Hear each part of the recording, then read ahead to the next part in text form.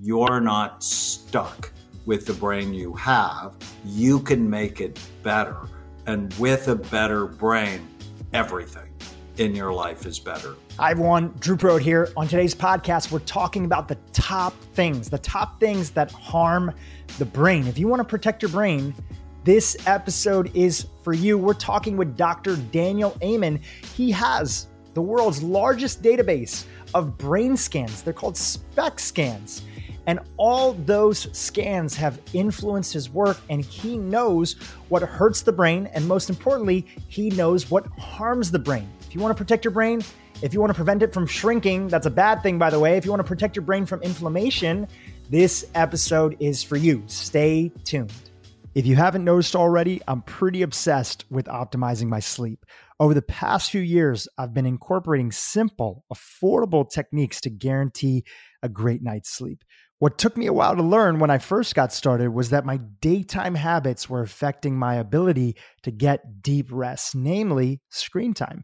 But let's be real, there's no way around screen time for many of us who operate our whole lives with a laptop or phone, myself included. The key is to minimize the effects of blue light or junk light, which actually suppresses your body's natural melatonin production. So 2 years ago, I started using blue light blocking glasses made by BlueBlox, and now they've become a non-negotiable part of my better sleep routine.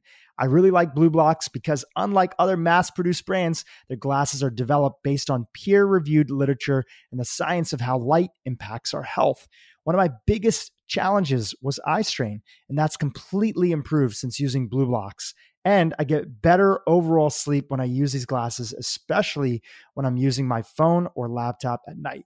BlueBlox makes tons of high-quality blue light glasses, including their clear lens line, blue light line, to combat computer screens and artificial light. And they also have a summer glow line to block blue light, but add in a little yellow light for a mood-boosting effect. I personally love their sleep line, which I wear a few hours before bed, that blocks 100% of blue light and green light so your body can start to produce melatonin and get you ready for bed. That's the key. Let your body do what it needs to do. If you struggle with falling asleep, combating blue light is one of my top recommendations. BlueBlox has more than 40 frame options, which are also super stylish, which I know is important to some folks. They're available in prescription and non-prescription readers. They even have kid sizes, which I got for my niece and nephew since their school mostly switched to online. Right now, BlueBlox is offering my listeners 20% off. Just go to blueblox.com/Drew and use the code Drew20, all one word. That's BLUBLOX.com/DHRU with the code Drew20. I hope you'll check them out and give them a try. Considering we spend about 1/3 of our day sleeping, wouldn't it make sense that we spend just a little bit of time creating the right environment for a deep night's rest? Let's talk bed sheets in that vein, because they're a super important part of a good night's rest. I want to tell you what my dream wish list for everything that I'd want in the perfect set of bed sheets. Number one, comfort. Because if they're not comfortable, nothing else matters. Number two, temperature regulation. So much science is coming out about the importance of keeping your body in the ideal temperature range at night. Not too hot, not too cold. So it's super important to regulate temperature to get that great night's sleep. Number three, non-toxic. So here's the crazy thing. Sleep is supposed to support our natural detoxification process. Why the heck would we want to expose ourselves to additional toxins at night with the wrong set of bed sheets? So I'm pretty pumped to tell you about a brand that meets all these requirements and more. Cozy Earth is my go-to when it comes to the most comfortable, temperature regulating, and non-toxic sheets on the market. Their bamboo sheets are the softest sheets I've ever freaking slept in. My wife agrees, by the way, and they are hypoallergenic, which means they're naturally antibacterial plus toxin free. But don't just take my word for it. Oprah Winfrey herself has named Cozy Earth on her top list of favorite things 3 years in a row. And I don't know about you, but I'm Team Oprah all the way.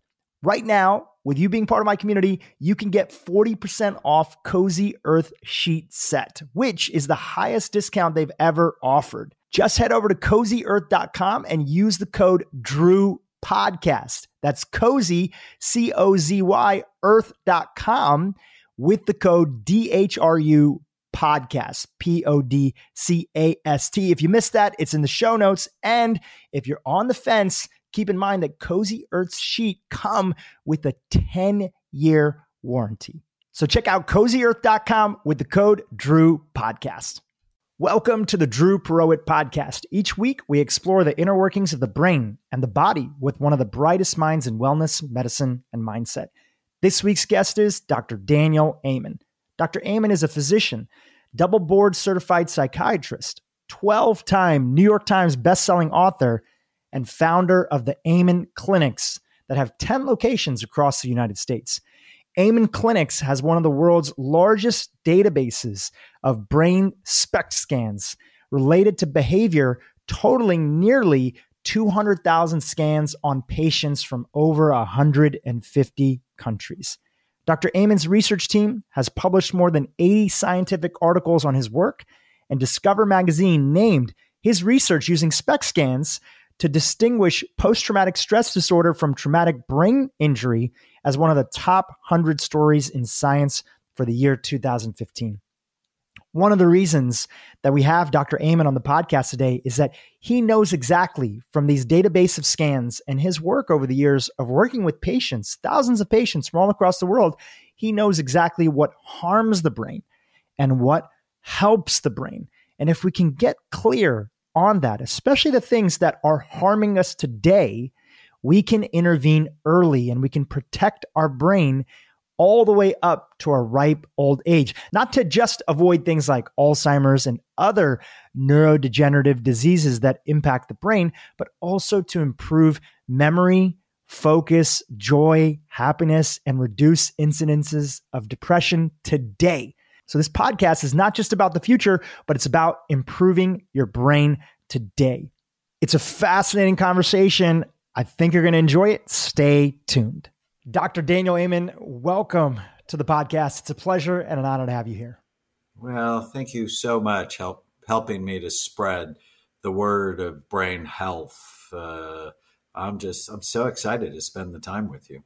On the topic of brain health, I want to start off with something that I've heard you say in a few interviews, and that is there was this pivotal moment in your life that you realized that improving your brain health improved every other aspect of your life, and the two were deeply connected.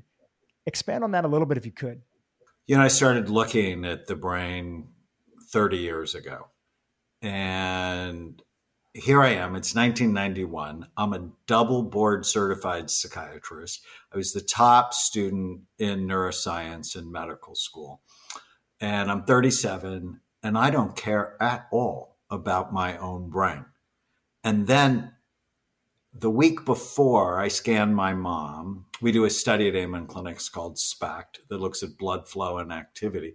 And she just had the best brain I'd ever seen, which was a reflection of her life, the most consistently loving, reliable person on the planet that I'd ever met.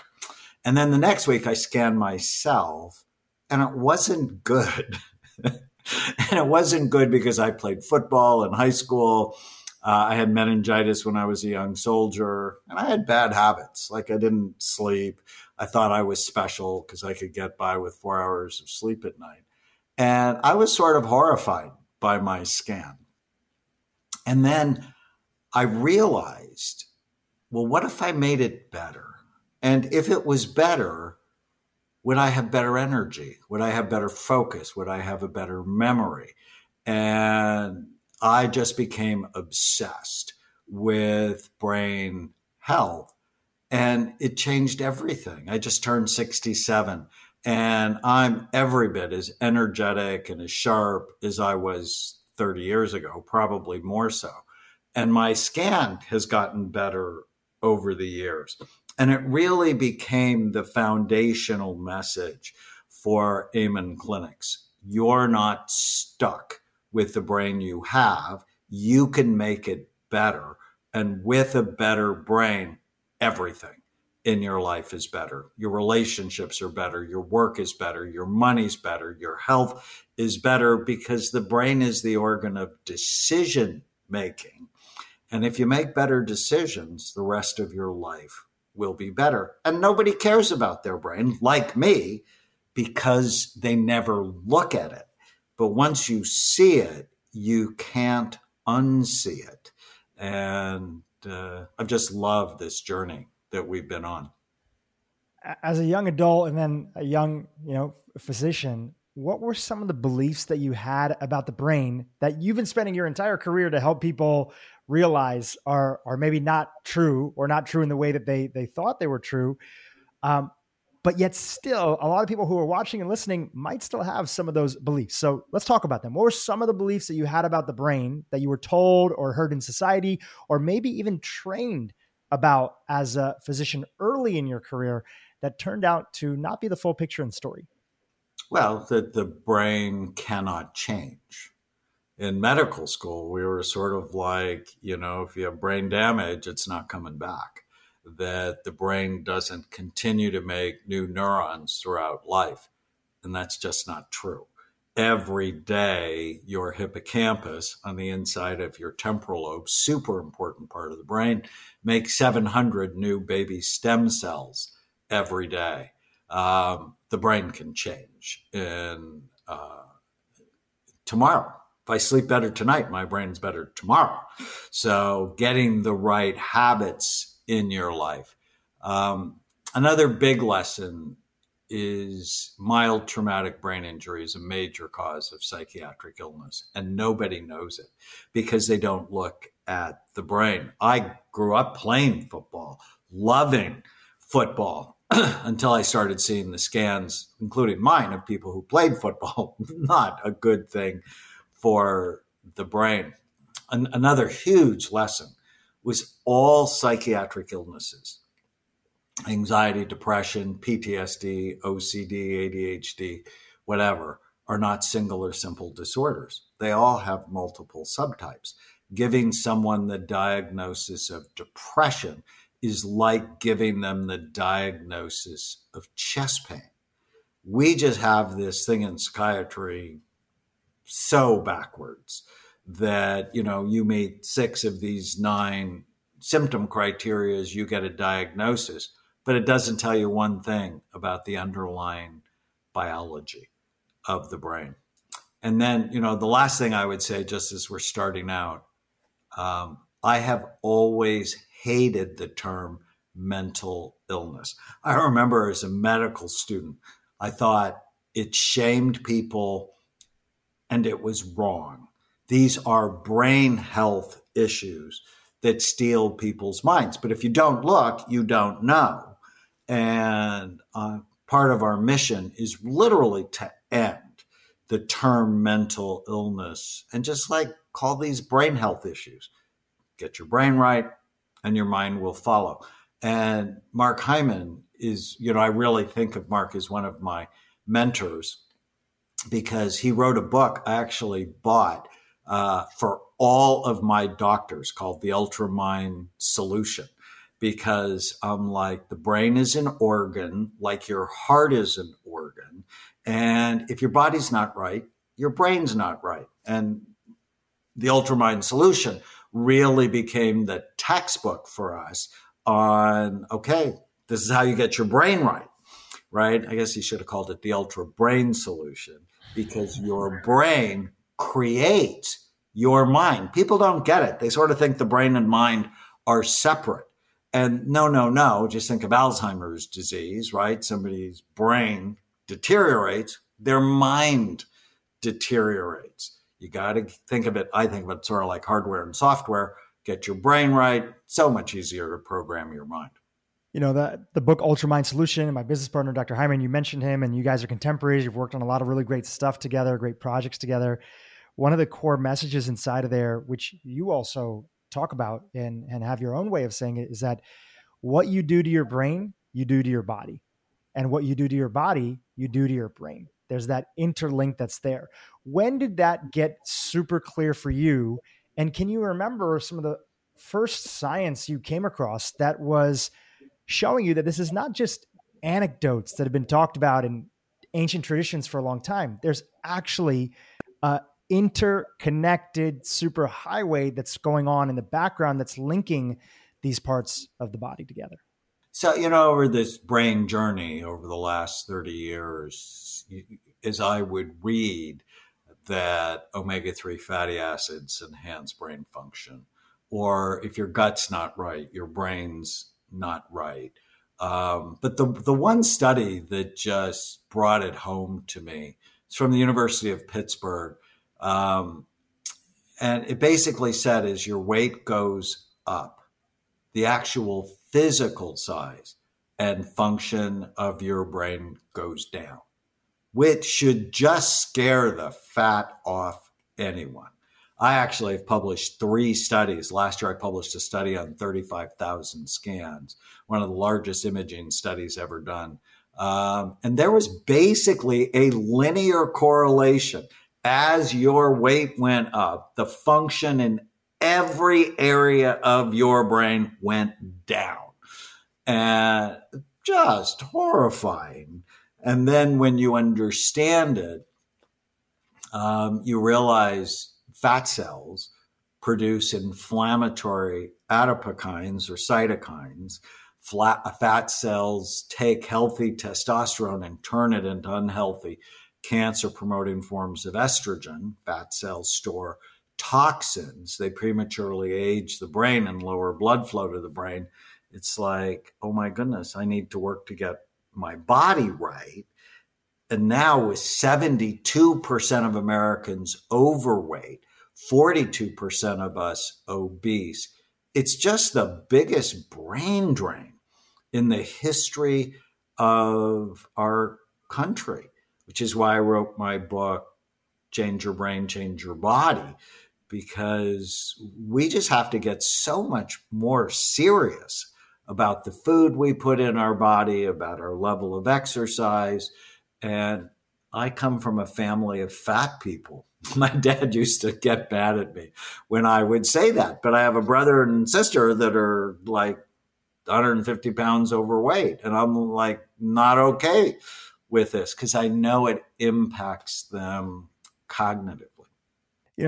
Over your career, which has spanned decades, you've been a pioneer for helping people see the hidden forces that are out there in the world, things that we've gotten used to that are so much part of our society that are having a dramatic impact on our brain. And these hidden forces are, some of them are mental health related, and a lot of them are physically related, our physical health and how that impacts the brain. I'd love to start off from the physical side. So on the physical side, what are some of the things that you look out there in the landscape and you see where we're at as a society, especially Western societies, where you have these increased rates of depression and other mental health conditions, but you also have these other functions that are happening to the body, which are affecting brain health, like increased obesity. So let's just talk about some of the hidden forces that are out there that are wreaking havoc on our brains and bodies. Well, I call the standard American diet weapons of mass destruction. So ISIS just has nothing on our food industry. The real weapons of mass destruction are highly processed, pesticide sprayed, high glycemic, low fiber food-like substances stored in plastic containers. I remember driving down the freeway here in Southern California, and I was going from where I live in Newport Beach to LAX. And as I was driving down the freeway in Long Beach, I looked to the right side of the freeway and I saw this sandwich billboard for the sandwich called Tower of Torta from AM/PM, one of the gas stations out here. And I'm just like, unbelievably unhealthy and high caloric. And then on the other side of the freeway, I saw a billboard for lose weight with lap band. And it just reminded me how crazy we are in this society. Let's spend a lot of marketing dollars getting you sick, and then we'll do surgery to get you well. And I'm like, this is insane. And so marketing to make money, or let's take a beautiful woman like Catherine Webb and put her in a bikini and have her eat a Carl's Jr. double cheeseburger. And I'm like, because what's the message, right? Is if you eat that sandwich, she'll want you. Well, I can guarantee you if you eat that sandwich, she will not want you. But it's that unconscious assault that is being done on our society, making us want things that hurt us. And it's just doesn't stop from, Happy Meals are really sad meals, right? When you understand what Happy Meals do to your body. There are all these lies that just sort of circle around us, from social media to the news. If you really want a healthy mind and body, turn off the news, because the news is meant to scare you. It's this great documentary on Netflix, The Social Dilemma, which will just horrify you because you realize people are making money off of your early death. And we just have to be more careful as they took PE and music out of schools. That's not only bad for us physically, it's also bad for us emotionally and developmentally. It seems that also part of what you're saying, and please feel free to correct me if I'm wrong, is that there's a downward cycle that starts to happen because the foods that we're attracted to that are highly marketed, highly processed foods that are designed to hijack our taste buds and keep us wanting more, those are also the foods that damage our brain. And when our brain is damaged, it's harder and harder to make choices that are in our best interest and society's best interest. Is that a little bit of what I'm hearing? It's absolutely true. So I did a large brain imaging study looking at normal. And at the time, I didn't exclude being overweight or obese as an exclusionary criteria. But to be normal for our study is no psychiatric illness, no first-degree relative with a psychiatric illness, no drug abuse, head trauma, and you're not taking any medication. Well, when I realized this connection between weight and the brain, I then went and looked at our normal group and then my NFL group, which we can talk about. Same position, healthy weight, overweight. They had low activity in their frontal lobes. The people who are overweight, whether it's in our normal group or in our NFL group. And why would that be a problem? If you have low activity in the front part of your brain, your prefrontal cortex is called the executive part of the brain because it's sort of like the boss at work. When your executive brain is sleepy, it's sort of like the boss is on vacation and you don't make good decisions. And ultimately, the quality of every aspect of your life comes down to the decisions you make. And so if because of the messages that we get bombarded with over and over from the billboards, from the signs of the fast food restaurants, it damages your frontal lobes, we're in big trouble as a society because we will end up to be a leaderless society because individuals won't have good leadership in their own heads. When you look around, and you even shared with your own journey, you were headed in this downward cycle yourself. You weren't taking care of necessarily or paying attention to your brain. Maybe at the time you weren't overweight, as I understand it, even though you come from a family, you mentioned about your family. What were some of the first steps that you took once you saw your brain that started to create, even in a small way, an upward cycle? So instead of a downward cycle, you're now headed upwards, and you're starting to take control of your brain health. So I actually was overweight because I just hadn't thought about it. Now, I would have never let myself get out of control like my siblings. I'm way too vain for that. That would have made me really unhappy.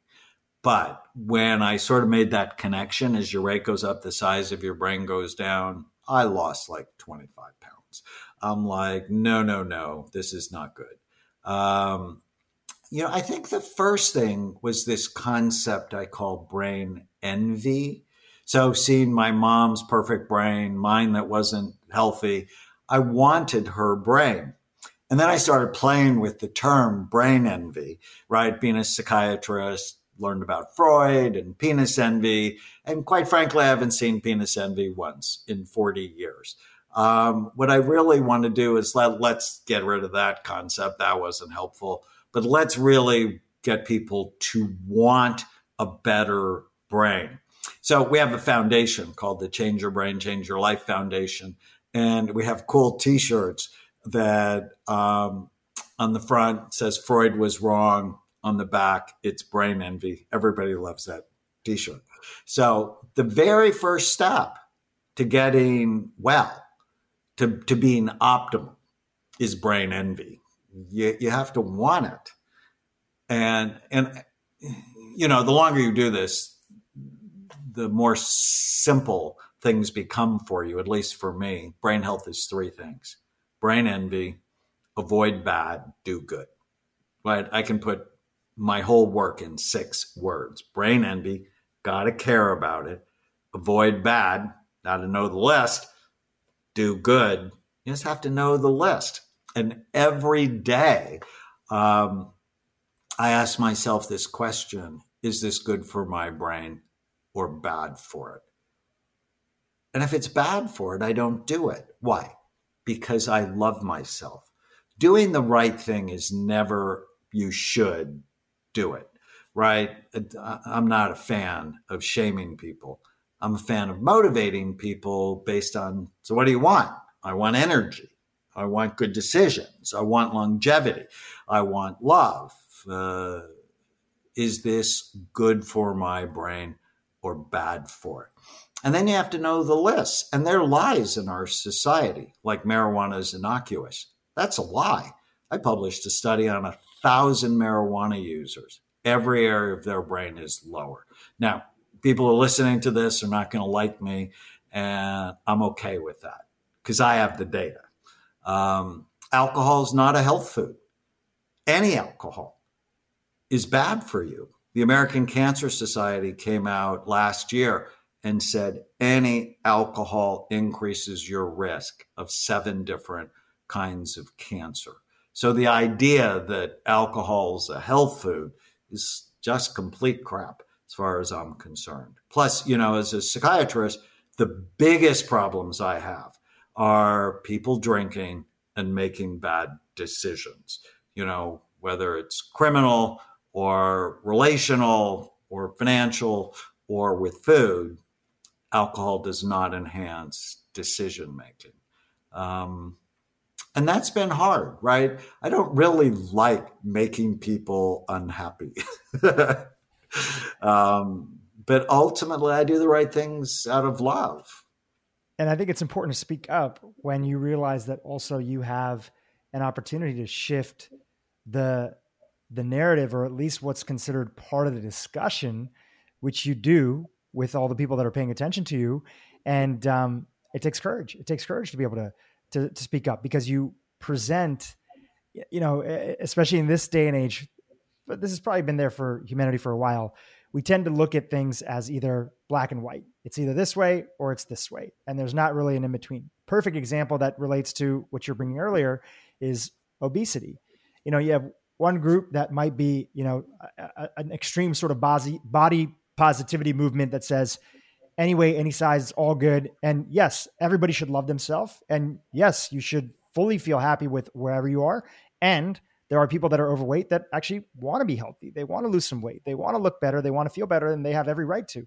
Then you have another side, which, as you mentioned, you're not into shame, but there is a lot of shame from people that are saying, why can't you do it? It's a moral failing. Just lose a little weight. And anybody who's been overweight knows that neither one of those things are the complete picture, right? So I'd love for you to add your nuance and your perspective, just as one example on the topic of obesity, which we've been talking about, and being overweight.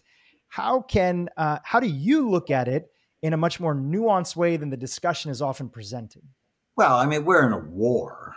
I wrote a book called The Brain Warrior's Way because I truly believe you're in a war for the health of your brain and your body. Everywhere you go, someone is trying to put bad food down your throat that will kill you early.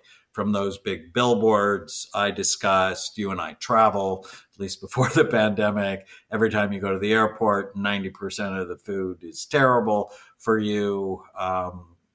It's a war for you. So you have to have sort of a warrior's mindset. You have to be armed, prepared, and aware of, those factors that make you more likely to be unhealthy.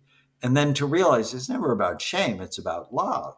That if you love your life and you want to live a long time, that there are decisions that you have to make early on and then continue. A lot of people don't understand that mental health is the same discipline as physical health, that these are practices you have to do day in and day out. One of the big things I've learned when it comes to obesity is one treatment will never fix everyone. In fact, it's one of the major principles that underlie my work. As I talked about different types of anxiety and depression, there are different types of obesity. There's impulsive obesity. People have low frontal lobes. They have problems consistently making good decisions because of the impulsivity. There's compulsive overeating. It's like you just can't stop thinking about the brownies, the donuts, the ice cream, the things that are driving the issue with weight. There's impulsive compulsive overeaters. Often they have alcoholism in their family.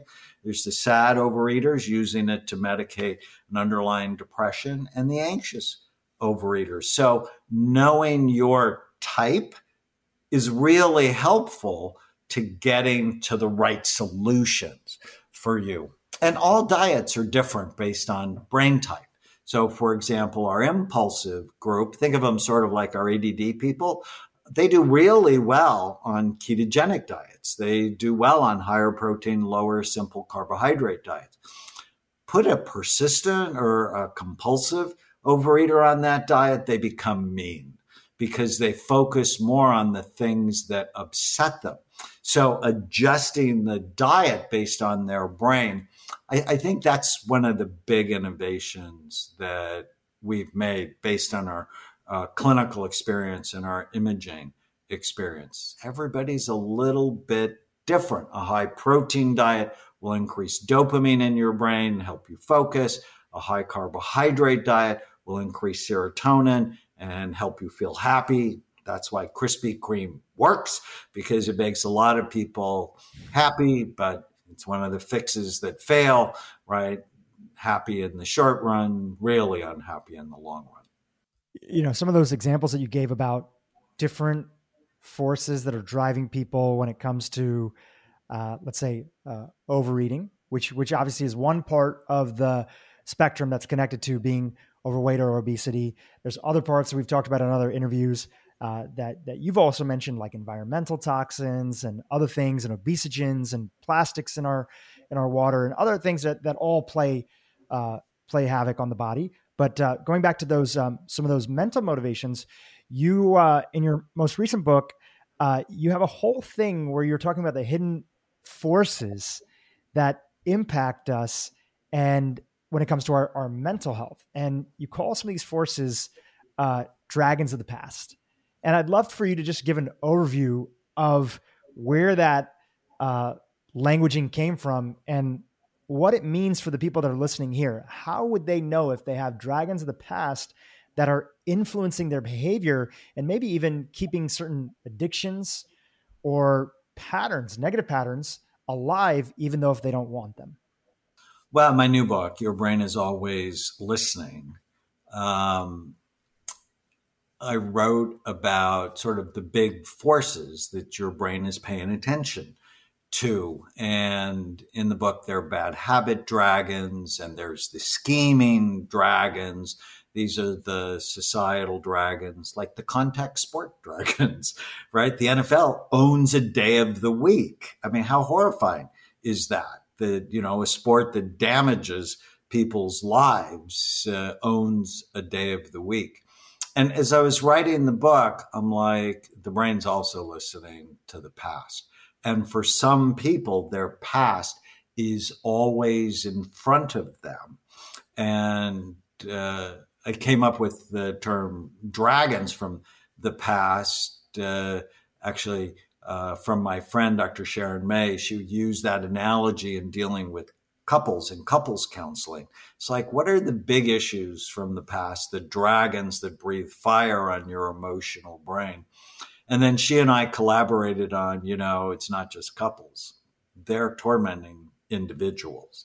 And we came up with 13 dragons from the past. So, and the pandemic is just exploding the population of dragons. So the first one is the abandoned, invisible, or insignificant dragon. And that's my primary dragon. One of 7. I'm third. I'm the second son in a Lebanese family, which meant you're completely irrelevant. In a Lebanese family that owns a grocery business. I mean, my family has 10 stores. My dad ended up being the chairman of the board of a $4 billion company. I mean, he was really smart. But I always knew my brother was going to succeed him. And when I was young, that really made me feel insignificant. The huge blessing is I could do anything I want. It gave me total freedom. But when you're young, you don't really see that. And I've really built a life on significance, that when I help someone, that makes me happy. It sort of soothes the fire-breathing dragon. There's the inferior flawed dragon. This is the one that's driving the epidemic of teenage suicide, where you're comparing yourself to other people in a negative way. Rampant, the anxious dragon, worse now than ever before in American history. The wounded dragon, so many people were traumatized during the pandemic. The shouldn't shaming dragon. I grew up with that one as well, being Roman Catholic. I was an altar boy. My mom was serious about this. I remember when I was 6, I told a lie and my mom started to cry. And she said, I never thought I would have a son who was going to hell. And my mom was a good mom, but that was a bad moment for her. But so many people are just driven by what they should do rather than what they want to do. And I tell my patients, I said, whenever you go, you should do something. I want you to ask yourself 2 questions. Do you want to do it? Or does it fit your goals to do it? And if you don't want to and it doesn't fit, you have no business saying should. They find that really helpful. And then there are other ones, but to highlight for the pandemic, the grief and loss dragon, very common. People lost their businesses, they lost relationships, they lost loved ones. I lost my dad early in the pandemic to COVID. And each of the dragons, their strategies. So, for example, the death dragon, which has just been exploded during the pandemic with the death numbers. And, 6-year-olds are worried about dying because it's just part of the conversation now in a pandemic. And one of my favorite strategies for the death dragon is write down 10 good things about dying. And people go, what? And I'm like, I never have to deal with LA traffic again. It's horrible. Or I just went to the dentist to get my teeth cleaned. And for like an hour, she's like poking with a sharp object in my gums. And I'm like, I don't have to have that anymore. I never have to have a computer go down and lose an hour's worth of work. So that strategy It's the denial of death. Elizabeth Kubler-Ross said this. I love this quote. It is the denial of death that is partially responsible for people living empty, purposeless lives. Because when you think you're going to live forever, you don't take care of the important relationships you need to today. And when I was in college, I took a death and dying class and had to write my own funeral. And so I always sort of live with the end in mind. Not that, oh, this is all meaningless, but this is really important. And I want to spend today as if it is a gift and that it's special. So beautifully said. We also, well-intentioned, but sort of backfiring. We've so hidden death in our modern society compared to a lot of other countries where my origin is from in India. Somebody passing away and, a body being brought through the streets and, for eventual cremation, as a lot of people there believe, and everybody seeing it and not hiding from it. And now death is so hidden from our lives that it feels so distant to a lot of young people that many of them have never seen a dead body from a family member or somebody there to understand the preciousness of life that exists. So another version of our sanitization that came from good intentions, but ended up separating this idea that that death is not very much a part of what it means to be alive. That's so important because actually the fear of death haunts so many people, and I think they just never really wrestled with it. They're just afraid of the darkness. And I love this quote. I was on Sadie Robertson's podcast a couple of weeks ago, and she goes, "What's the best piece of advice anyone has ever given you?" And in Byron Katie's book, Loving What Is, I read, "Argue with reality. Welcome to hell." I'm like, okay, so that's going to happen. So how am I going to deal with it? And, one of the things I do is I prepare my estate appropriately so my children and wife won't have to suffer. Too many people, because they're in denial, they don't really take care of the stuff that they should do to protect their loved ones. And it's just sort of a practical example of how to deal with the death dragon. It's like, oh, so, that's going to happen. Let me take responsibility for what I did during my life and not leave a mess for other people. I want to ask you about brain envy in the context of this conversation. You mentioned your mother, who you looked up to and really feel that she had a brain that, many aspects of it that you desired. And a lot of people in their family can think of maybe a grandparent or an uncle or an aunt or somebody that they might feel a very similar way to. Compared to now, comparing those who are living now compared to, let's say, your mother or people from that generation or generations prior, do you think it's fair to say that we have to be more diligent about our brain health if we want to have as healthy of brains? And I'll add in one context to that. You hear a lot, especially as somebody who hosts a podcast, and you've dedicated 30 years, written so many books on this topic.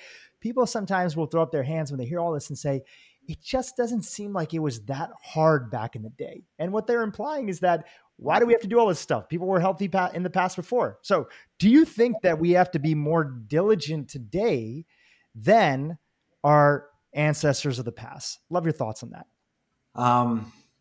It's a great question. I think the older you get, the more serious you need to be, just because of what I've seen with what happens with aging on the brain imaging work we do.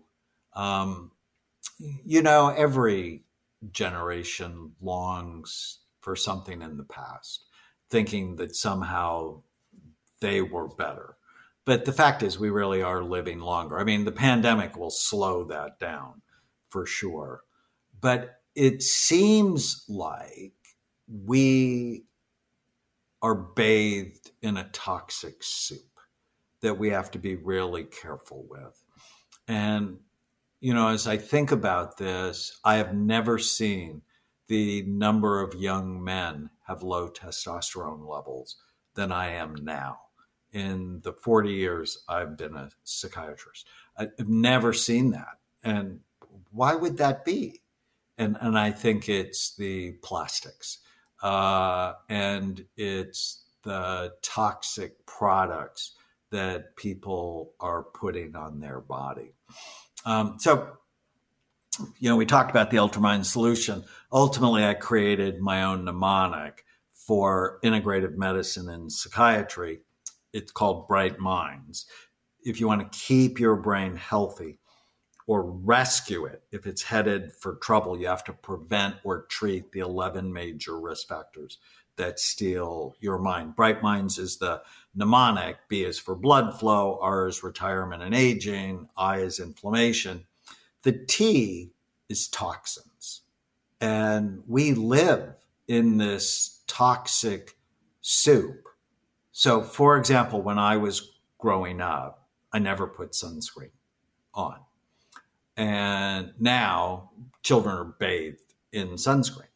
And it just came out recently that several makers of sunscreen had carcinogenic ingredients in their products. So isn't that horrifying, right? That I'm protecting you from skin cancer and giving you another kind of cancer. And I think this toxic issue is so important. Now, they had it 40 years ago, 50 years ago.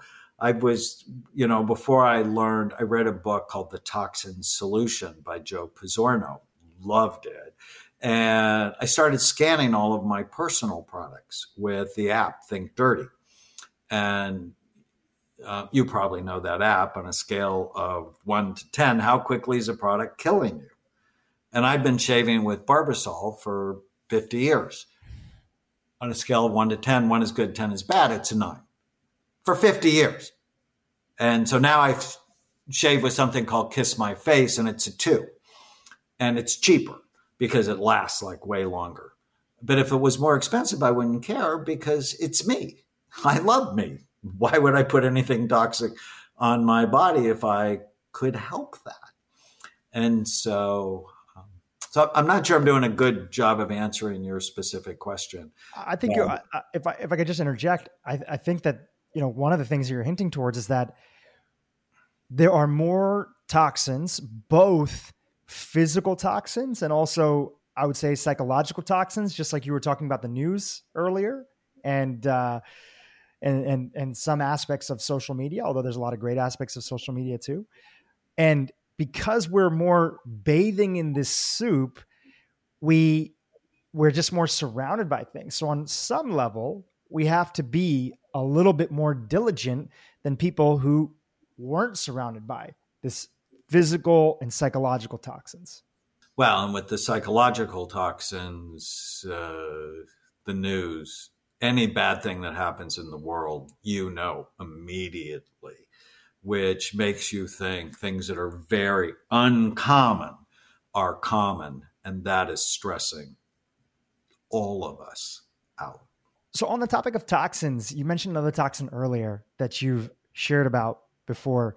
And it's another environmental toxin that is starting to get a lot more attention. But for a long time, I would say that a lot of people either completely ignored it or thought that focus on it was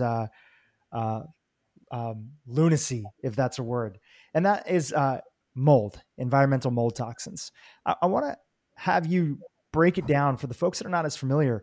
How is it that mold can wreak havoc on the brain? And what are the most common ways that people are being exposed to this toxic level of mold on a regular basis?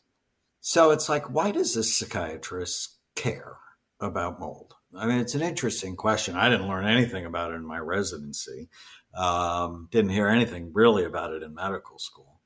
And I started seeing these scans that looked damaged, that looked shriveled.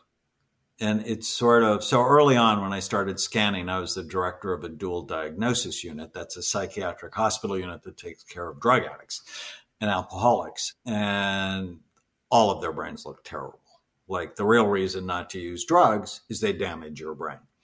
But then I would get these people that had damaged brains, just like cocaine or methamphetamine or alcohol problems. And they swore up and down they weren't drinking or using drugs. And then I'm like, well, what else could cause that? And, ultimately it's 10 things that could cause it. And one of them is mold. And I had this patient I just dearly loved. And she's like, I can't think. And my kids, I think all of my kids have ADD, but they didn't have ADD last year. And my one son can't do his homework at home, but when he goes to his friend's house, he can do his homework. And I'm like, did you guys have a flood? And they had.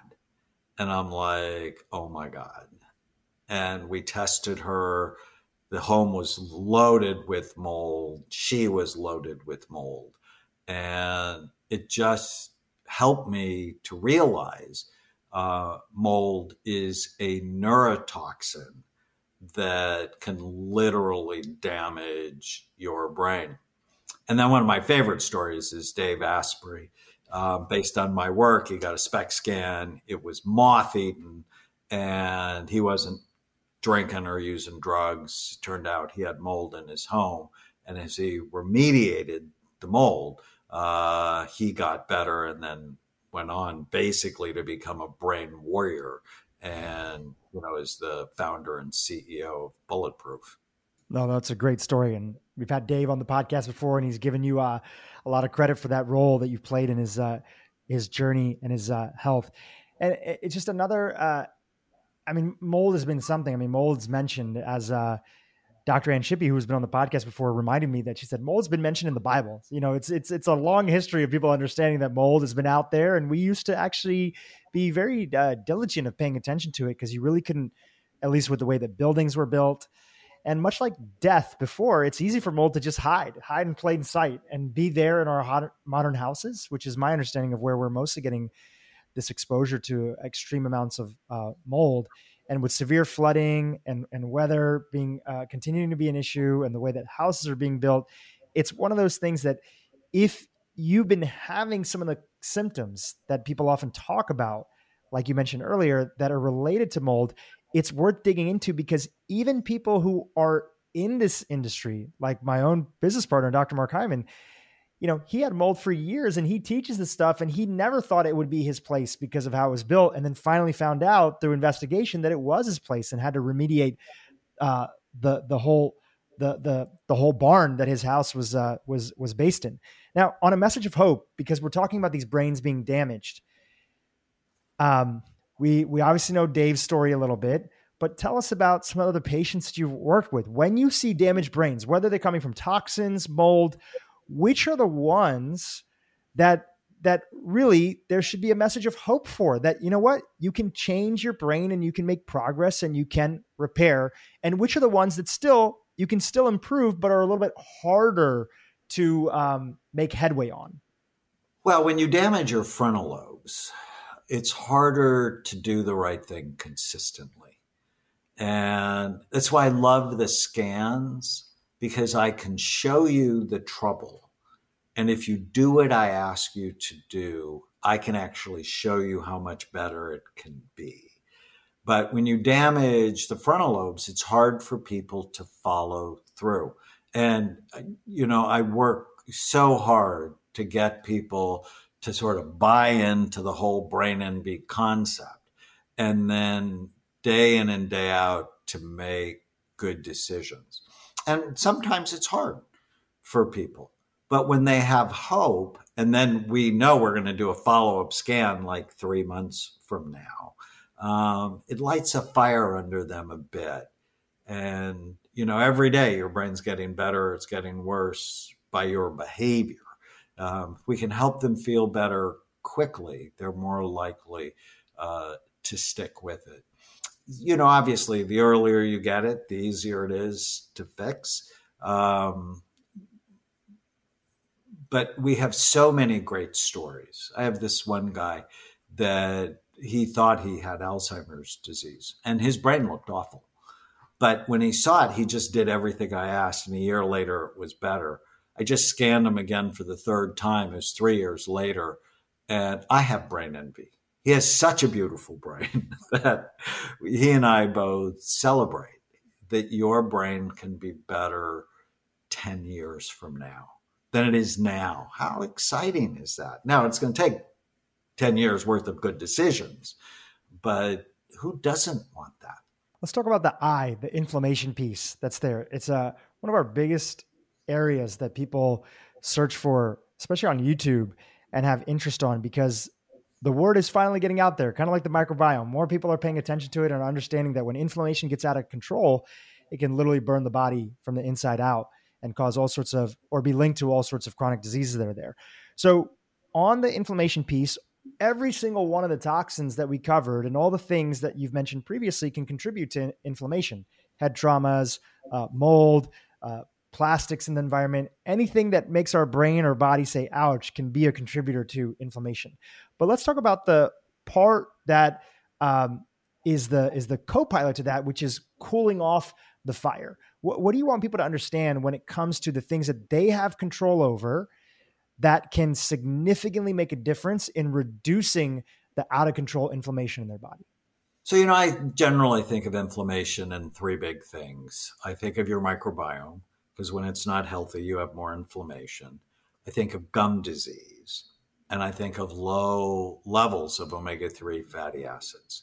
I did a study looking at 50 consecutive patients to Amen clinics who were not taking fish oil, and 49 of them had suboptimal levels of omega-3 fatty acids. We do the omega-3 index in our clinic developed by Bill Harris, and I was horrified by the low levels of omega-3 fatty acids. Well, how easy is that to fix, right? Take a high quality omega-3 every day, supplement, get more omega-3s in your diet, and begin to limit the unhealthy omega-6s from processed food, especially corn and soy. So supplementation, omega-3s in their diet. Gum disease is a major cause of inflammation. And quite frankly, I didn't care about my own gums until I started reading the research on gum disease and heart disease, gum disease and dementia, gum disease and depression. And I'm like, so ultimately became a flossing fool. And even though one of the good things about dying is I'm not going to have to go get my teeth cleaned, I go get them cleaned twice a year, just to make sure I'm on top of it.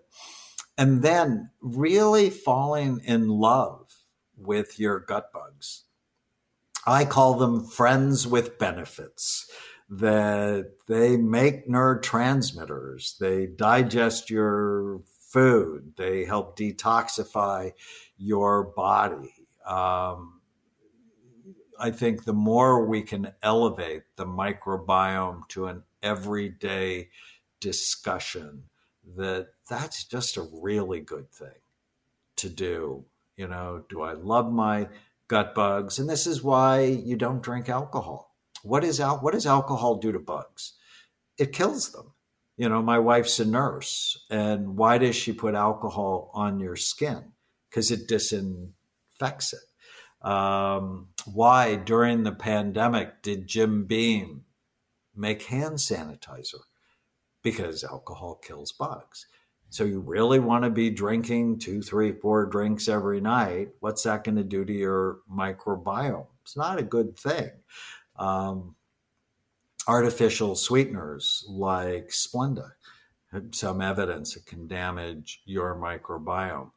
Pesticides, what do pesticides kill? Bugs. Antibiotics, what do antibiotics kill? Bugs.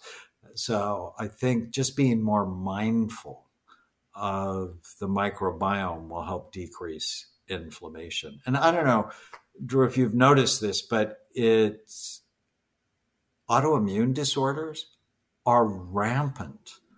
And every night, every Thursday night during the early part of the pandemic, I was on the radio in London just answering questions from callers who were anxious.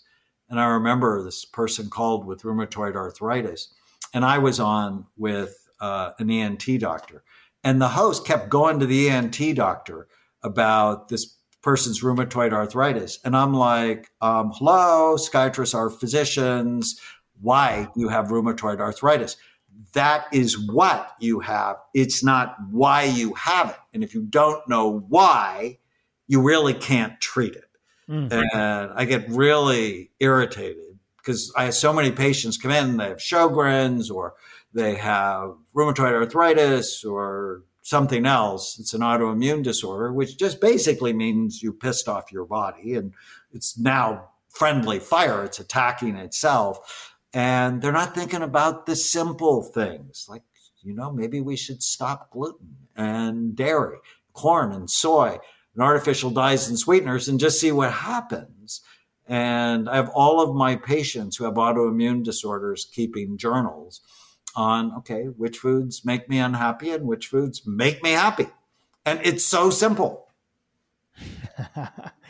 Simple. And when you invest in your body and you also invest on identifying those dragons of the mind, a lot easier to keep your focus on those things and have longevity, because people get derailed.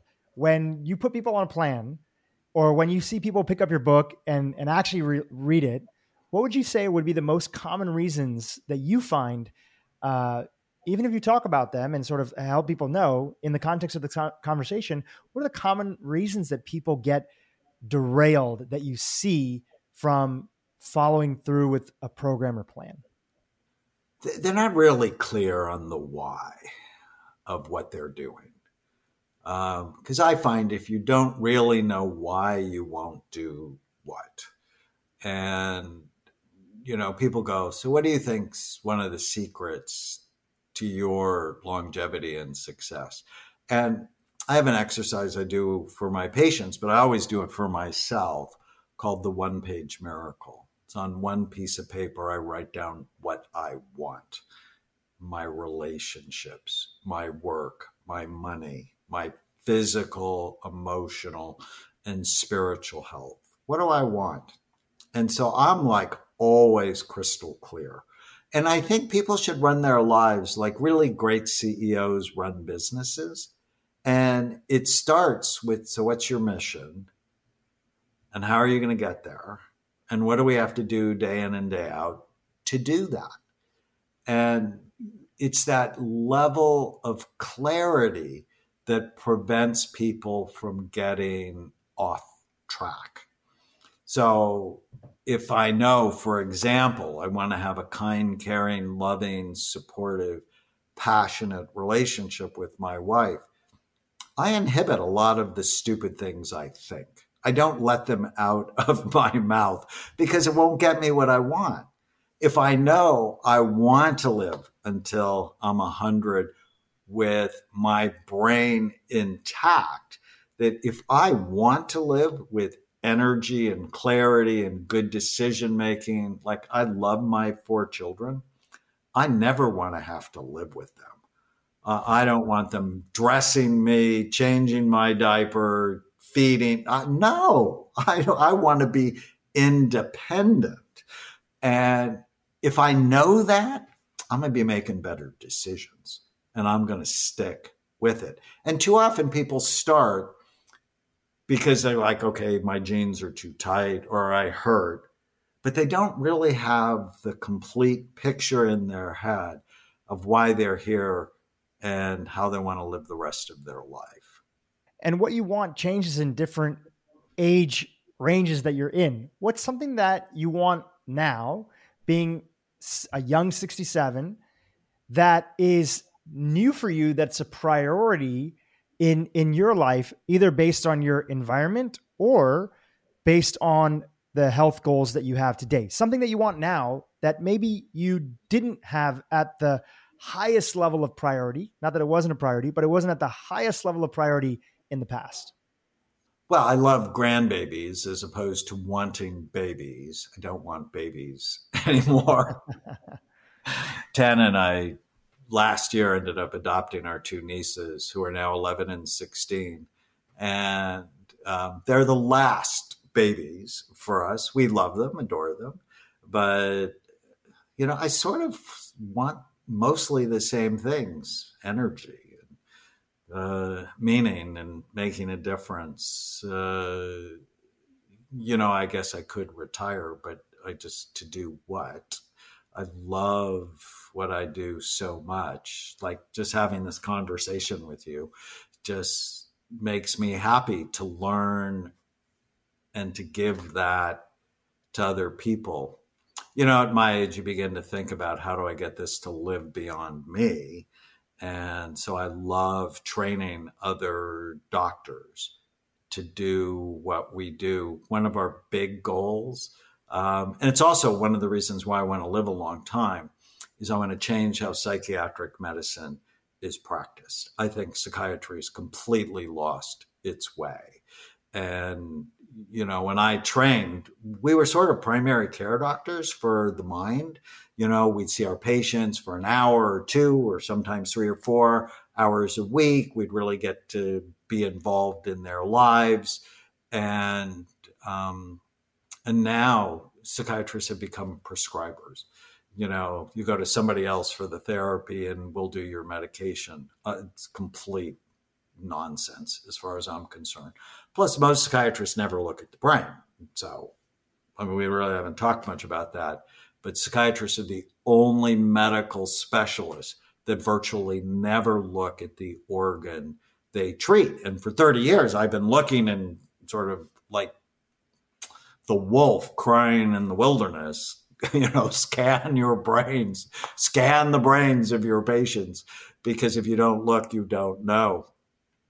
And, I've had that goal to change my profession. And just in May, the Canadian Association of Nuclear Medicine came out with procedure guidelines for SPECT as if I wrote them. In fact, of the 10 authors for the guidelines, 5 of them had been my students. And that made me super happy. But, if you're going to change a medical specialty, it's going to take a long time and a lot of effort. So training other doctors to do what we do is a high priority for me. I want to jump back over to the practicalities on things. And I think there's a lot of people that are asking this question when you were chatting about some of the topics earlier that I'm going to bring back. On the topic of alcohol, so is it that you don't drink at all? And then with your patients, are you telling them, in addition to your thoughts, that, look, I'm recommending not drinking at all based on everything that I know and put together? Is there another part of you that says, okay, great, if people are going to drink, here is the max limit, or here is the better options that are there? So just a clarifying point from your perspective. So I don't drink at all. I don't ever like not being mentally clear. And could I interject 1 second just to clarify that? Has that always been the case, or did that change at some point in time in your life? I got drunk when I was 16 and acted badly and felt badly for a couple of days. Tried it again when I was 21, and I'm just like, I don't get it. I just never really got it. And then when I saw the scans of my alcoholics, I'm like, well, that's horrifying. And then I just sort of followed the research. And my biggest blog last year was called I Told You So. And I started the blog with, when I was dating my wife, she told me, I will never tell you I told you so. And she lied. It's like her favorite thing to say. And for 30 years, I've been saying alcohol is not in your best interest. You can imagine, as a psychiatrist, I see a lot of couples with domestic violence and people who make bad decisions, and alcohol is involved in a very high percentage of cases. But last year, the American Cancer Society came out against any alcohol. Imagine that, a political body like that. And they said, any alcohol is associated with an increased risk of 7 different kinds of cancer. And so if any alcohol shrinks your brain, study from Spain recently, destroys the white matter in your brain. I published a study showing it prematurely ages your brain, and it's associated with cancer. Chemotherapy is not good for your brain. If you're sort of a drinker and your brain is super healthy, what am I going to say? Most of the people come to me, their brains are not healthy. And I'm like, oh, well, we need to rehabilitate your brain. And during this time, until your brain is really healthy, I would prefer you not to drink. If you're going to drink, maybe 2 glasses a week would be sort of okay. So that's generally what I tell my patients. And again, I'm not a big drinker. I had very sort of liberal sort of parents growing up that said, here's the reason why we don't drink. But they understood that the more you try to control kids, the more that sometimes there's backlash. At least when it comes to alcohol and the American approach versus let's say the European approach. So I never really had a draw towards it. I drank a little bit. I had some. I think I had a beer once in high school, didn't even finish it. And in college a little bit, had like a couple, cocktails and things, but it was mostly as an excuse of I'm out dancing, I'm hanging out with my friends, we're all having fun together. And so I never really got into it, but I know that people who, and later on in life, I got a little bit into wine more as just an appreciation. I actually prefer to taste it rather than drink it. I'll take a little sip and I have no problem spitting it out because I don't really enjoy that aspect as much as I just do the taste and, developing that palate. So when you say a couple glasses a week, because I know people are thinking about this distinction, are you steering them towards certain alcohols versus other alcohols? No, they're all equally problematic for you. So, and it's very important from a clinical standpoint to actually get a really good history of how much they're really drinking, because they'll say, oh, I only have 2 or 3, but you realize they're 2 or 3 big glasses. So they actually might be considered 8 or 10. So I think history matters. I was in the military and spent 3 years in Germany, and they have these huge beer steins. So whenever someone says, oh, I only have 3 glasses, my next question is always, how big's the glass? It's a good question. Yeah. And ultimately, it's about love. And I think a lot about teenagers. I'm also a child psychiatrist. And we developed a high school curriculum called Brain Thrive by 25, and it's in all 50 states and 7 different countries, where we teach kids to fall in love with their brains. And invariably during, I think it's week 6, it's what to avoid. And, like marijuana and alcohol and not sleeping, bad food. And invariably it's a boy. And it sort of frustrates me that it's always a boy that raises his hand and says, how can you have any fun? And then we play a game with the kids called Who Has More Fun? The kid with the good brain or the kid with the bad brain? Who gets the girl and gets to keep her because he doesn't act like an ass?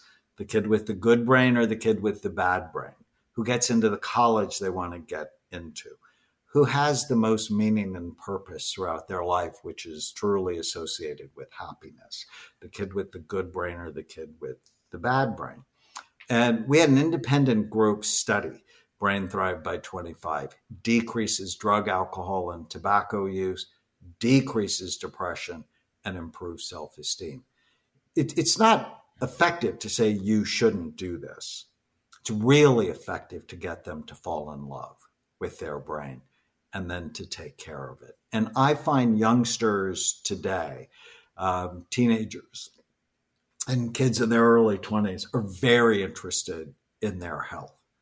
And if they know why, they're more likely to do what is helpful for them. As always, education and true cost benefit analysis is the best way to empower people, because you're not shooting anybody. You're just saying, hey, this is action reaction. You go down this route, take this action.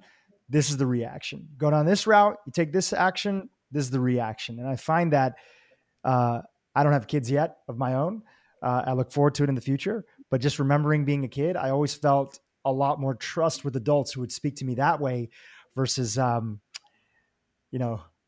superstitions or whatever else were the pressures that were being used to have you form in a manner that matches their societal beliefs. On the topic of teens and kids, you mentioned something earlier. You said one of the dragons is out there is comparison. And you said, a lot of kids these days are suffering with it. And I think a lot of adults are also suffering with it. For the dragon of comparison, each of the dragons that you've listed out, they all have different interventions or things that you can look at. What do you think about when it comes to comparison, which is something that so many people, including teens, are dealing with today as a dragon in their life that's running the show, and how they can get beyond that dragon? Well, to know it's a trap, and that the more you do it, the worse you're going to feel. So notice when you're doing it. And I remember during the Olympics, because, I've been blessed. I've seen a number of Olympic athletes, and most of them have been pretty unhappy because they live with the inferior, flawed dragon, even if they're the best in the world. I mean, we saw this play out recently with Naomi Osaka, that she's just started the US Open, and she came out, she said, I always live with the thought that I am not enough, right? So one of the best in the world. And what I wrote was, it's very important not to strive to be the best, because if you strive to be the best, you have to put other people down. You have to be better than other people. And that's a prescription for unhappiness. If you strive to be your best, well, you can take people along with you. You can elevate people with you. And that's a prescription for happiness. And I learned this when I was a college student wanting to go to medical school. And, that could be like a dog-eat-dog world where, I have to sort of poison someone else's experiment so they won't get the good grade and I'll get a better grade. And because of my religious background, I just thought that was awful. And I'm like, no, I want to do well, but I'm going to help you do well too. So I would always sort of organize study groups where, and I always did really well in college, but it's like, how can I help you be better? Because every time I helped you be better, I was better, right? Because it just reinforced what I learned. And so I love collaborative competition rather than I have to be better than you. And it's that mindset that will just help you soar. If you help other people, like, Mark and I been hugely supportive of each other's work over the years. And, I always want my shows on public television to be best, but I want his to be best too. And if we both do great, well, that makes us happy. How can I support him? And he's like, well, how can I support Daniel? And that's the best way to be, because you're elevating everybody. A big part of the work around the mindset piece that you've shared is a little bit of what you call psychological distancing, having a little bit of space between your thoughts and who you really are. And a lot of people have still not made that connection. Some people think, especially in the, I guess what is sometimes called to or referred to as sort of toxic positivity culture or something like that, that you could get rid of these negative thought patterns completely, or you can get rid of this this ego, some people call it. But really here you're saying, this thing is there. It's not you, but it's there. And sometimes we just need to put it back in check. Now, you're a human being. Are there things that you notice in your body, or are there behaviors or patterns that are a reminder for you that let me focus on that and put it back in its cage? So I like the term toxic positivity, but you have to be careful with it. It's important for people to know some anxiety is good. Some anxiety is absolutely important. The don't worry, be happy people die the earliest from accidents or preventable illnesses. So, for example, Bobby McFerrin's song, Don't Worry, Be Happy, it's just a lie. You need to have some anxiety. And we sort of talked about that. As your rate goes up, the size of your brain goes down. That should scare the fat off anybody. But at the same time, if your brain just goes to the negative, you're going to be sad. You're going to be anxious. You're going to be stressed. And so there's this balance of having enough anxiety that you do the right thing, but you're also pointing your brain in a positive direction. And the people who thrive during the pandemic, I call it TLC, that they see it as temporary. It's going to end at some point. It's local. And yes, it's a global pandemic, but how does it impact you in your house, in your neighborhood? And the C is control. What can I do? And I must have prayed the serenity prayer like 10,000 times in the last 20 months. God grant me the serenity to accept the things I cannot change, the courage to change the things I can, and the wisdom to know the difference. And if you just live with that message, you're going to be so much happier. If you stay in what you can control and let go of what you cannot control. It's another reminder why this work is so important, because we may not be able to control, and most likely we can't control all the different events that are happening in the world, but we can change ourselves. We can start by changing our brain. We can start by changing our inputs. We can start by changing what we pay attention to. And that ultimately is the only way that really any true lasting change happens in society, is when we focus on ourselves and then take that as an example to other people in the world. It's absolutely correct. And, people have heard it said, you want to be the change that you want to see in the world. What I learned when Mark and I did the Daniel Plan together with Pastor Warren is if you don't live the message, you suck as a messenger. That's the best way to help other people change. Is change yourself. If you live it day in and day out, that's how you'll give it away. Dr. Amen, let's talk about a little bit of your world, which is quite extensive. You mentioned your podcast earlier as a natural place for people to continue this conversation that we've had here. Is there a particular podcast that you might recommend that we can link to that would be a great next step for people who want to continue going down the Dr. Amen journey? Oh, I think if you link to one of the earlier Brain Warriors Way podcasts, that would be great, because it really talks about the message that you're in a war for the health of your brain. And if you become a warrior, your whole life and the lives of those you love will be better. People can also follow us on Instagram.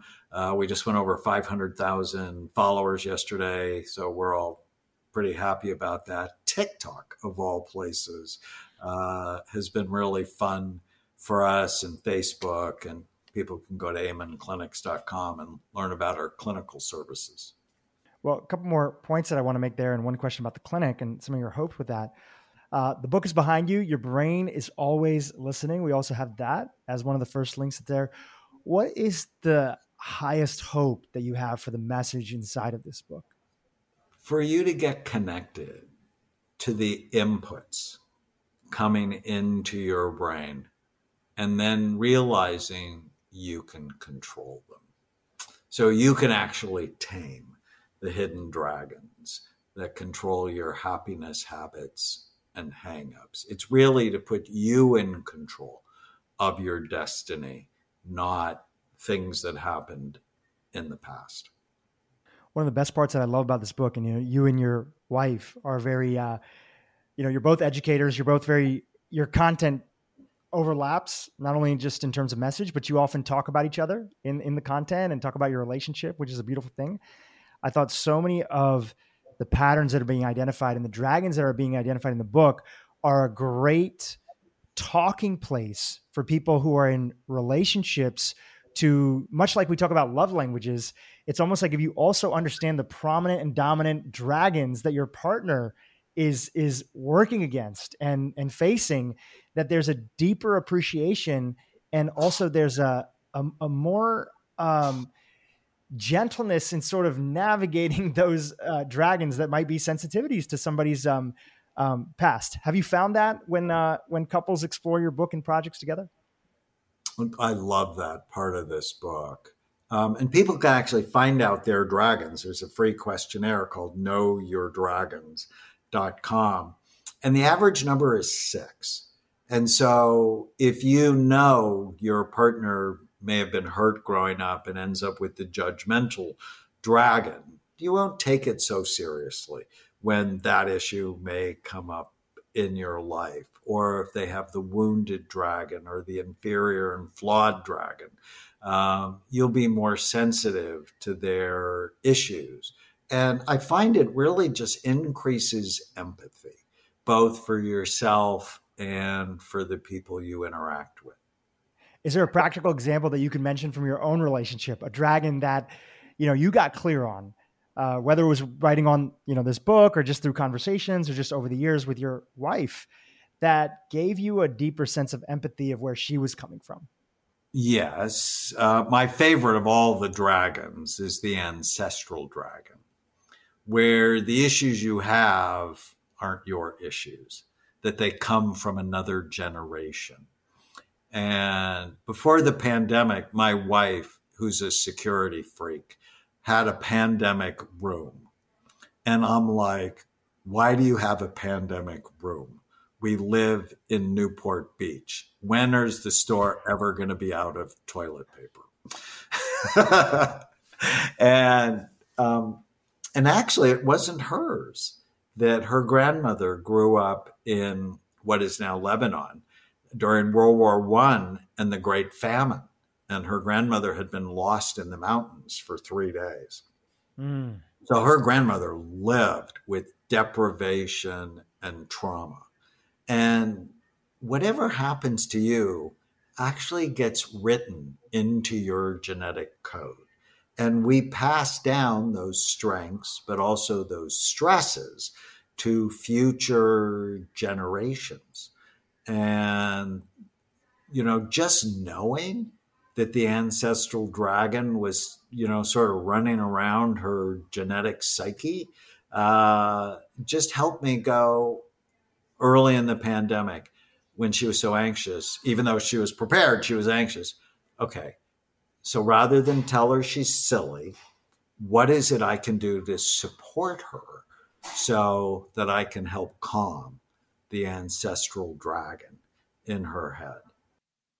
That was a great answer. And I think even if you don't know what your partner's dragons are, you may not even know what your own dragons are. I mean, that's why a good reason to take the quiz, which we have a link to. You can imagine how it could transform your relationship with your child, with your parent, with your sibling, with your partner, when you understand what is it that makes them who they are, which part of that is going to be how the dragons shape us. So I love that analogy and I love that example. anytime people have more access to things, anytime we lean into precision medicine, anytime we lean into personalized medicine, I always remember the analogy of a lot of my family are doctors and cousins and brother-in-laws and uncles and aunts. And I would always hear the example and the story of, in the 50s, it was considered, we left it up to the doctor to decide whether or not they would tell the patient whether or not they had cancer. So if you found out that your patient had cancer, it was up to the doctor. And often it was discouraged because there was this fear that if people knew that they had cancer, that they would be more likely to commit suicide, that they'd be lost in despair, that they would be completely depressed. So a lot of doctors would actually not tell the patient right away, or maybe hold it off, or talk to family members, or maybe not say anything at all. This is pretty well documented. And you just can think about how ridiculous that sounds. And so in the instance of a brain scan or genetic information, when you understand that you can actually do something about it and you can alter the future and influence it through our lifestyle, then you definitely want to know, because not only is it right, but it actually can lead to a healthier and happier you. So thanks for being an example in that, Dr. Amen. And thank you for coming on the podcast to share your wisdom and knowledge. Much appreciated. I respect you. I've always looked up to you, and I can't wait to see this book out there in the world, again, changing the conversation as you always have done in the past.